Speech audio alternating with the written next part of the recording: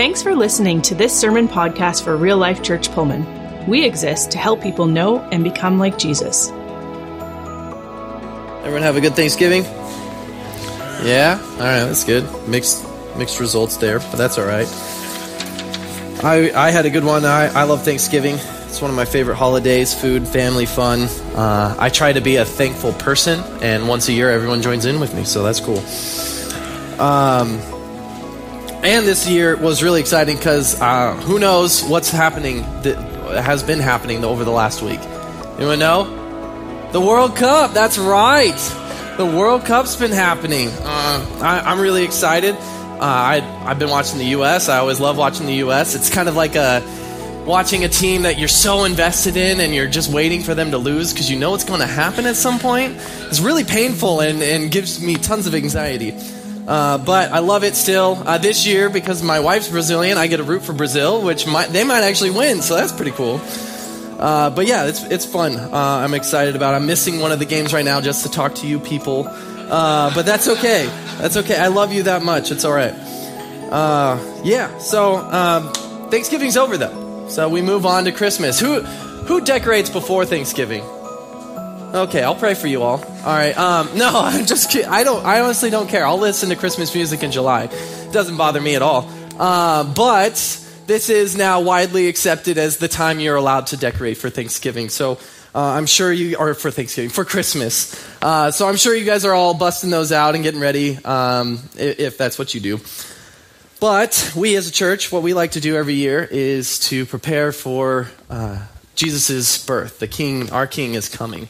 And we get ready and we think about this every year and we do something called Advent. And that's just a fancy word to say that a notable person is coming. And spoiler alert, it's Jesus.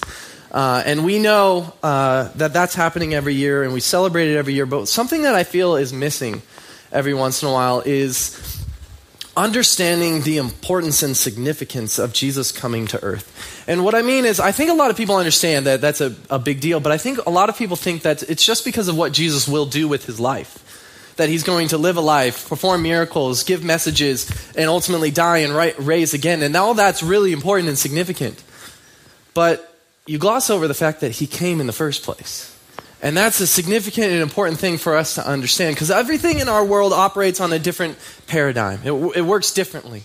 We always think, and every other religion works this way too, and most of our jobs, everything around us works where we have to ascend by accomplishments or talents or abilities or fame or popularity or whatever, and you have to work your way up to get to the place you want to go. But what we celebrate here every year is about a God who comes down to be with us. Who came to be with us. Before Jesus ever died for any of us, before he performed any miracles or gave any messages, he came to be with us. And that's a hugely significant thing that we celebrate every year, and I want us to be prepared for that. I want us to be thinking about that. I want our hearts to be focused in on that this year, that we are each week preparing our hearts to remember and reflect on the fact that Jesus, our God, our Savior, came to be with us. And how important that is. So, as we study each week and we go into this, what I'm asking everyone to do is, you see those doors right there. When you walk through them, leave everything out. You got a lot of stuff to plan. You got a lot of events going on. You got a lot of gifts to buy. You got a lot of traveling. Me just talking about it's probably already helping the anxiety in your heart raise, right? You're starting to feel it. Leave it out there. And if it helps to people might judge you a little bit because, if it helps to set something down, if you need to physically do something to kind of help you mentally and emotionally prepare to come and just reflect on Jesus, I encourage you to do that each and every week. To give Jesus 1 week or 1 hour of your week to just be like, no, I'm not going to focus on the Christmas stuff. I'm not going to focus on all the plans. I'm not going to stress. I'm just going to be here and prepare my heart for the coming of my King and how significant that is. I encourage you to do that each week. I'll be doing that. I might even be one of the weird ones that's just like, I'm going to set this down. We're going to move on in our study. What we're doing in our Advent series this year is we're going to go through the birth narrative and talk about the different people involved and what we can learn from them. And today we're going to be talking about the wise men. But before we do that, let's pray. Heavenly Father, thank you. Thank you for this time. Thank you for coming to be with us. Thank you for this season that we get to celebrate. I have to imagine, God, that if you could ask for one thing on your birthday each year, it would be that we just set everything down and just be good to each other. And I feel like we do that to some degree. I pray, Lord, that this year you can help us do it even better than we ever have before and really reflect on what this means for us and how great our God is that you came to be with us. So God, help us prepare our hearts for that and be with us as we learn right now. This is your time. We give it over to you in Jesus' name. Amen.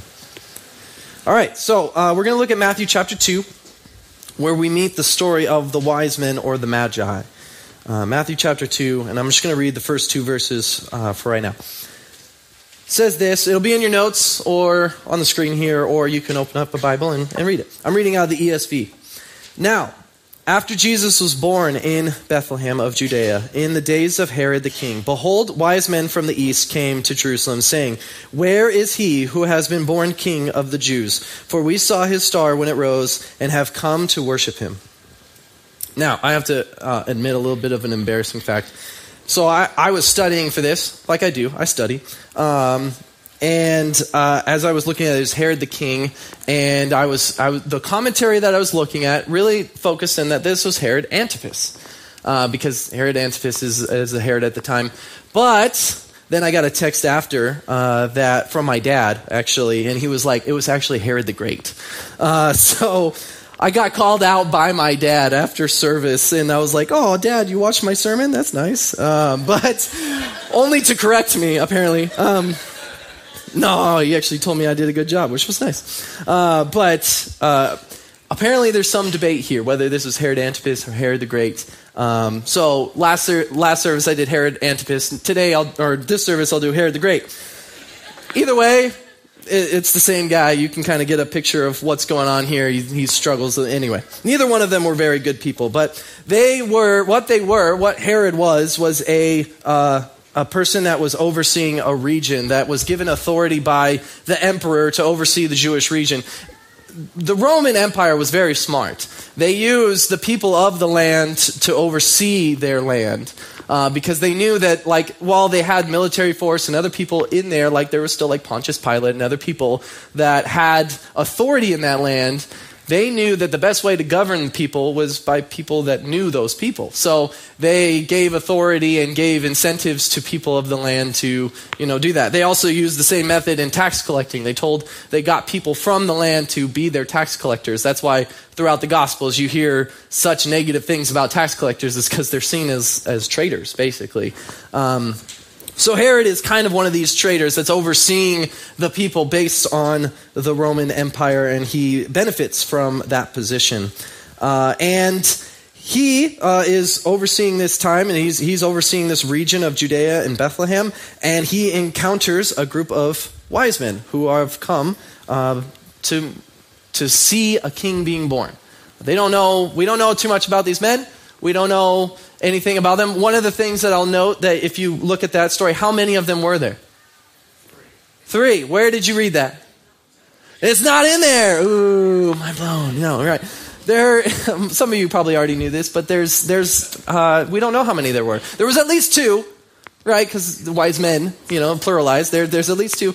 I would assume there's more than 3. I think there's a group of them. Because, it's not fun to travel in just a couple. You want to get a group together. Let's go for a road trip together, guys. So that's what they did. I think there's more of them. And I also think Herod reacts to this kind of negatively. And we'll get into that. But I think that's because this is a significant group. He's paying attention. He didn't just see a couple of men walk through his town. He saw a group of men walk through his town. That's what I think. So, but at least we don't know it's 3. People have traditionally thought that because of the 3 gifts they give Jesus. We also know that what they're doing, how they're getting here, is by following a star. We don't know where they came from, how far they've been traveling. We don't know what star they're talking about. There's a lot of speculation. You could do a lot of study about seeing the night sky at that time and what that might have been, and who knows. But they were following something that was bright and significant in their eyes, and so they were some kind of astrologers or magicians or something, and they paid attention to these things. They were waiting and watching for a sign, and they got it. And they chose to walk and travel a significant distance to go meet a king that they believe was tied to this star. And so that's what they're doing. And they come into this town, and Herod sees them and is like, "What's going on, guys? What are you here to do?" He's a powerful guy. He wants to know what's going on in his region. And these seem like wealthy individuals. So he's like, "What are you guys doing here?" And so they tell him, "We're here to see the king, and we're following this star." Let's read on. Verse 3. When Herod, the king, had heard this, he was troubled, and all Jerusalem with him. And assembling all the chief priests and the scribes of the people, he inquired of them where the Christ was to be born.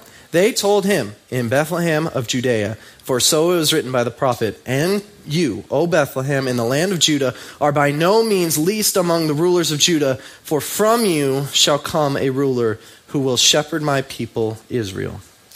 Then Herod summoned the wise men secretly and ascertained from them what time the star had appeared. Doesn't tell us what that was. Verse 8, and he sent them to Bethlehem, saying, "Go and search diligently for the child, and when you have found him, bring me word that I too may come and worship him." So he encounters them. They tell him that they're coming to see this king that they are following the star to find, and he doesn't know what they're talking about. So Herod doesn't have, he's not really living by Scripture. He doesn't really know Scripture that well because he wasn't paying attention, doesn't know these stories. So he has to Google it in this day and age, which is just to go ask the scribes and the chief priests and say, "Hey, what are these guys talking about? Is there any foundation for what they're saying? Might there be a Christ here?" And they tell him that yes, there are prophecies that point to a Christ being born in Bethlehem. And that passage that they're getting is from Micah chapter 5. And at that time, a ruler, like let's take our New Testament hat off for a minute and put an Old Testament hat on, that we don't know about Jesus just yet. We don't know that the Messiah is coming. We don't know any of that for a moment. A ruler out of Bethlehem that will be a leader and shepherd the people of Israel. Who does that sound like? Anyone know? Well, it's Jesus, but who is another person that fits that description? David. King David. He was a ruler. He was a king, right? He was selected out of Bethlehem. That's where David came from. And he would shepherd God's people. Do you know what David did before he was king? He was a shepherd. So this all points to David and this passage that most of the people up to this point, up until Jesus comes, this passage was clearly marked about David. Now, one of the things I want to make clear, when you read these Old Testament insertions into the New Testament, when Matthew is writing this and he's pointing out these things, he's going to make a lot of these, and all the gospel writers point out passages that point to Jesus. What I want you to understand, it's not overwriting what was done before. It's adding to, it's fulfilling. And so David was the ruler that God called out of Bethlehem that would shepherd God's people. But so is Jesus. Jesus is the completion of that. And it's important for us to understand both of those stories because it helps us understand the type of ruler that Jesus will be. He will be in the line of David. He will be a ruler like David.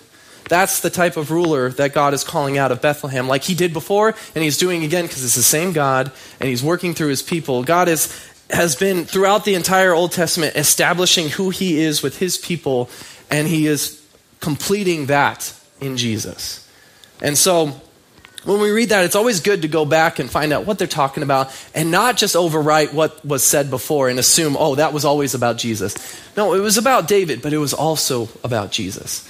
And so understand that as we read through and when you go through the Gospels and see that story. Another thing that I want to point out in this is that he is troubled. He's troubled by this. He doesn't like the idea. There's a king being born in his kingdom. It's not good news. He likes being king. He likes his power. He likes his authority. He does not want to give it up or cede it to anybody else. And the fact that this tiny little infant at the time, young baby Jesus, already has a group of people coming from a faraway land to come and worship him. Not a good sign for Herod. So he's troubled by it.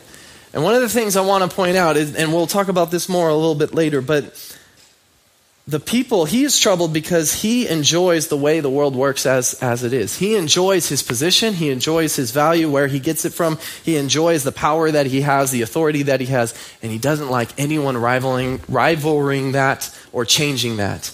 And he's threatened by Jesus. And he should be threatened by Jesus. Because if you know anything about who Jesus is and what he will do with his life, he is here to disrupt all that. He's here to flip the world on his head. Just like we talked about before, that everything in our world seems to operate where we have to ascend somewhere. Jesus is flipping the script and saying, I'm coming down to be with you. And he's changing that for all of us. He's here to disrupt all of our world around us. So if you are one of the people that likes the way the world works, where you can build your power, your authority, your fame, and you can find your purpose in that, and you're excited about that, you should be threatened by Jesus, because he's gonna mess that up. He wants to disrupt that. He wants to change that, because he wants you to be a person that's not about what you can get for yourself, but what you can give to others. That's what he's here to model and do himself, and that's what he's calling all of his people to do as well. So Herod should be threatened, not for the reasons Herod is threatened, but Herod should be threatened because Jesus is here to flip the world on its head. All right, let's read on. Verse 8. After verse 8. So they went to worship him. Herod said, hey, when you find him, get back to me so that I can worship him too. And verse 9, we continue on. After listening to the king, they went on their way, and behold, the star that they had seen when it rose went before them until it came to rest over the place where the child was. When they saw the star, they rejoiced exceedingly with great joy. I'll read that again. They rejoiced exceedingly with great joy. How much joy can you fit in a sentence? A lot, apparently. And going into the house, they saw the child with Mary, his mother, and they fell down and worshipped him. Then opening their treasures, they offered him gifts, gold and frankincense and myrrh. And being warned in a dream not to return to Herod, they departed into their own country by another way. So, they continue on their journey. And as it happens, the star appears before them. And they go to where they go. They've been following the star for a long time. I don't know if it was there the whole time. Maybe it was disappearing at different times. Maybe they weren't able to see it. Maybe it was just a cloudy night one night. And they just don't really know exactly where to go. But at this point, they see the star. They know where it's going. And they get told by Herod that the direction they're headed is Bethlehem. And so they head to Bethlehem and they find the house. Notice it says the house. What's the problem with that? Where was Jesus born? In a manger. It was probably a cave, some kind of place, shelter for animals, not a house, because remember, there was no room for him at the inn. But where did the wise men find him? At a house. So were the wise men there for Jesus' birth? No, probably not. So all those manger scenes that you've seen and all that, it's all a lie. You've been lied to. No, I'm just they were there, they're part of the story, but they weren't there at the birth. And that doesn't make it any less significant. That doesn't make it any less important. We can still learn quite a bit from that story. It just means that the shepherds probably showed up at a different time, the wise men showed up at a different time, and our manger scenes are just a little wonky there because of that. But don't worry, you don't have to throw them away. I'm not telling you to go ahead and do that. They still showed up and they were excited. They saw the star, and I love that phrase. They rejoiced exceedingly with great joy. Another thing that I get frustrated this time of year as we get built up to Christmas is I think we miss out on the joy of the season because we're so stressed with all of ourselves. As I become more of an adult, yes, I'm still working on that. But as I become more and more of an adult, the more the planning and all the stuff that goes on. I like to give gifts, and I like to give very good gifts. My wife gets frustrated because I don't feel like it's ever good enough. I want to spend more or do more. Because you ever get a gift that you're just like, that's really nice, but I'm not going to really use this. I never want to do that to somebody. I always want to give somebody something they will use, something that's important to them. But you know how hard it is to find that for everybody? And it's like, it's such a challenge for me, and I just can't give anything. I have to give something good. So this time of year is frustrating for me because I feel like I can never find the things that I'm looking for that really help me feel good about giving them away. So it kind of steals my joy.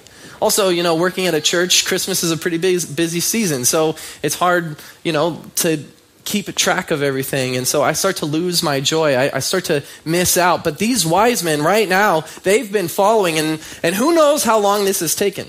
They were waiting and watching for a star to appear for who knows how long. Years, decades, centuries? I mean, probably not the same guys, but who knows how long this has been a pattern for them that they've been waiting. And finally they go on a journey, and who knows how long that takes for them to get there. Maybe the star appears right when Jesus is born, and it takes them a couple years to get there.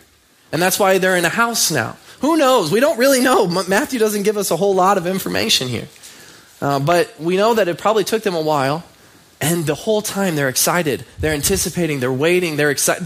They've been waiting for this moment for so long. They knew this was going to happen. We don't really understand why, but we know that they were convinced. They were coming to meet the King of the Jews. And so they were on their way. They were excited. When they saw the star and they finally reached their destination, they were so excited. And it's one of the things I'm praying for this year is that we can all be filled with that joy, that excitement of knowing what we're coming up to, what we're celebrating this time of year. The kind of joy that you had maybe when you were a kid and you were so excited about Christmas season because you knew the gifts that you wanted to get and you were hoping for, and ultimately were disappointed because you didn't get the video games you were hoping. Now, anyway, that was just my personal experience.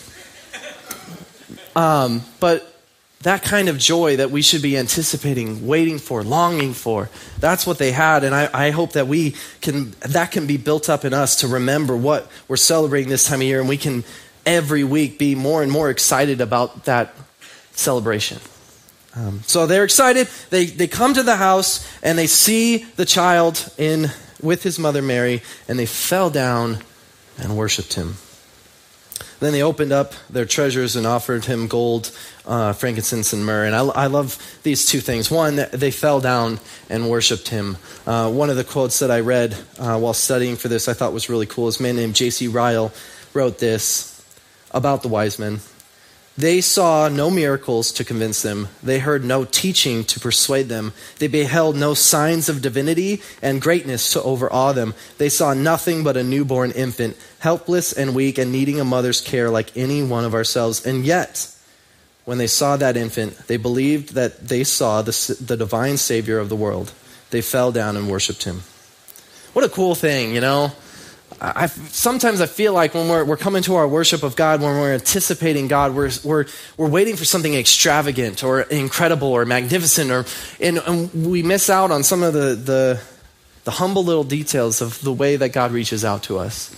That it doesn't have to be extravagant. This is just a baby. They've gone on this journey. They've waited all this time. They followed this star, and eventually they come to this house, and what do they find? Just a child. And yet, they worship him. I wonder how many of us would be disappointed, After all that journey, after all that time, we were expecting to see something better, something bigger, something more important. Would we have been disappointed with just a child? They weren't. They were excited, and they knew. They were confronted by this Jesus, and they knew this is the king that we were searching for. And they bow down and they worship him. And then I love the other phrase that says they opened up their treasures. They brought gifts with them. They brought things that they knew. So not only were they waiting all this time and traveling all this far, but they also were storing up treasures to give to this child. So they offered gifts. And the three gifts, you can read into it if you want the meaning. It is kind of significant. I don't know that this is for sure what it was all about, but gold is a gift that you often give to a king. That's a kingly gift, gold. Frankincense is something that smells good, and it's often used by priests. And myrrh is something that they use to embalm dead bodies. So he's a king and a priest, and he was going to die. You can see that. It doesn't necessarily mean much, but it can help us understand that maybe that was foreshadowing the life that Jesus would live and who he was. So that's what these three or multiple men, however many of them were, they came before Jesus, they traveled all that way, and they bowed down and opened up their treasures and gave to him, and they worshiped him, and they had this faith. I'm reminded of Abraham on this journey, because Abraham's story starts with God just speaking to him and telling him to go somewhere. So Abraham does. He picks up his whole family and goes to the land that God would give to his future generations, his people. That's the land that Jesus is being born in. And here are all these men that have been waiting for that Messiah to be born. And they travel all that way, and they go, and they have the same type of faith where they're not sure how it's all going to work out, but they're going to follow anyway. And they arrive where they were looking for, and they're excited, and they worship. So, after this story, it's kind of sad.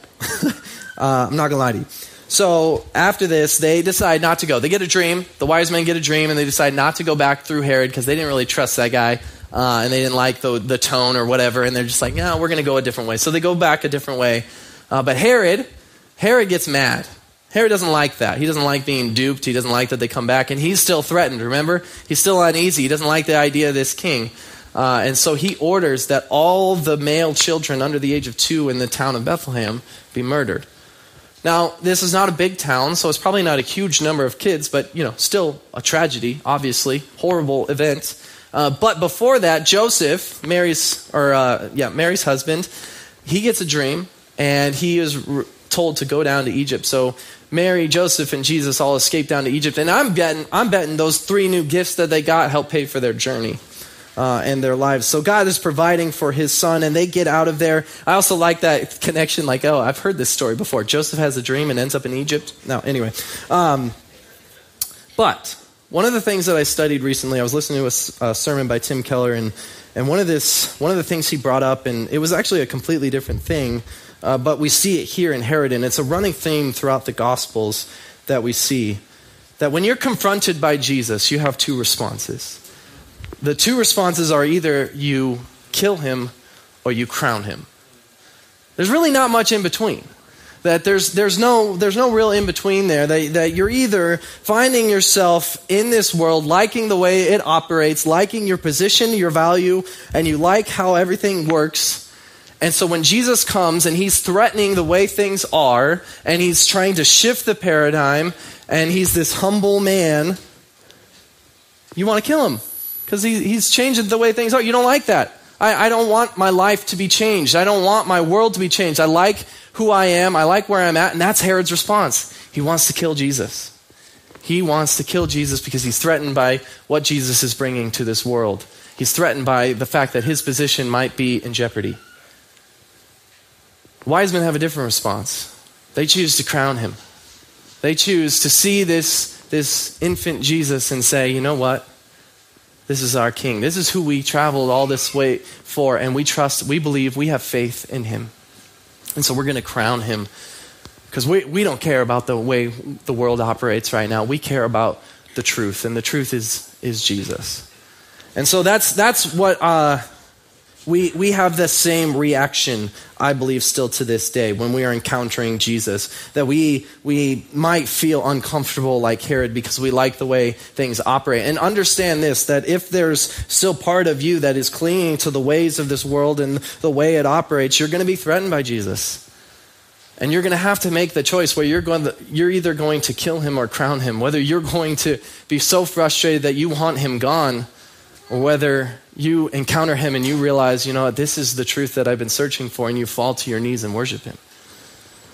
So that's how we come before Jesus, and that's something that as we prepare our hearts, I want us to be thinking about and reflecting on is what part of our lives are we disturbed and threatened by? Or what parts of our life are we like Herod, where we want Jesus gone? And what parts of our life are we bowing down and worshiping him? And hopefully, as we get ready for Advent, we can have God work on our hearts so that we're ready to bow down and worship him joyfully like the wise men did. So let's look at the wise men and see from this story what we can learn from them. The first thing that the wise men did that I noticed is that they waited and watched. This actually isn't even a part of the story.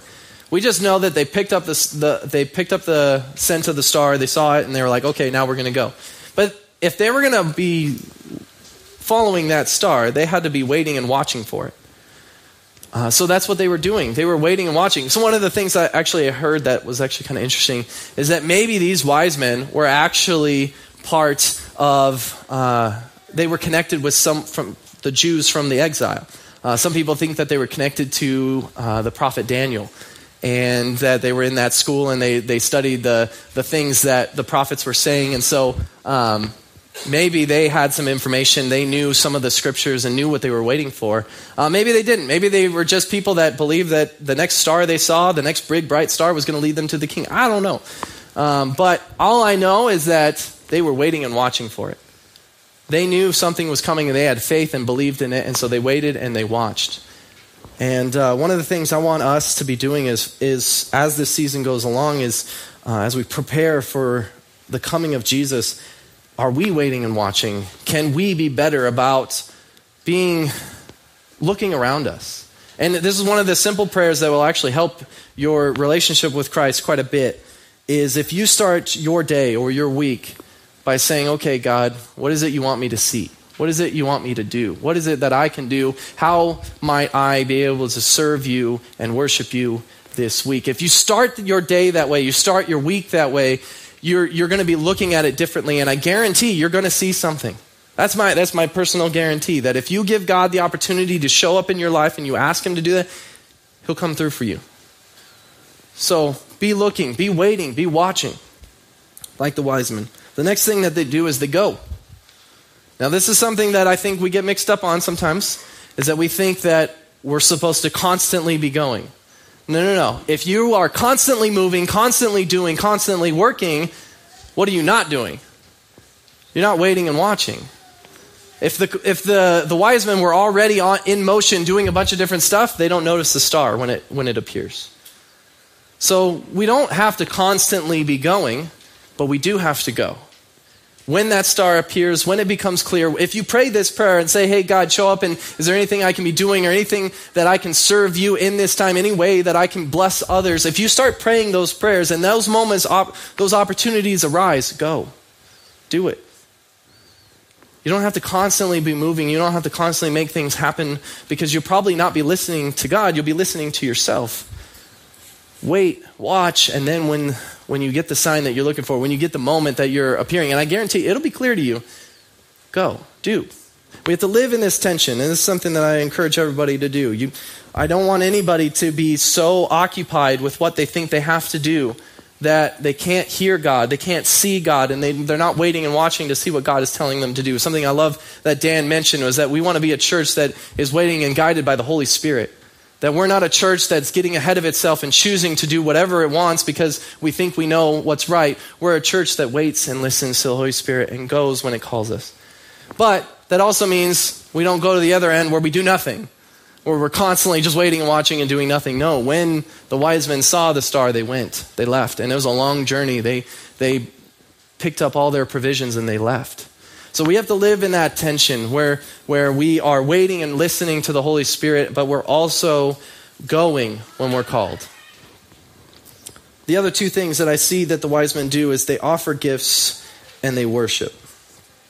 Those two things, that when they come to Jesus, remember, they haven't seen anything extravagant. All they see is an infant in his mother's arms, and yet they're not disappointed.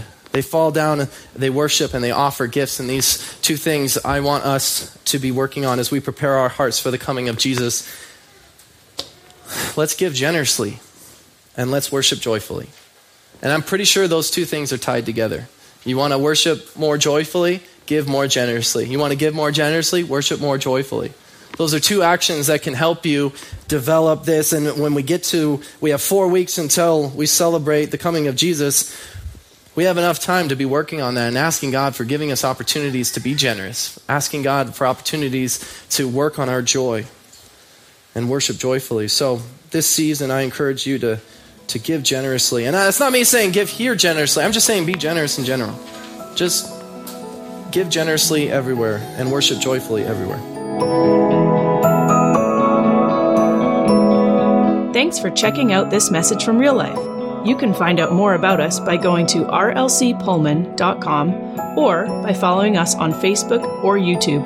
Until next time, have a great week.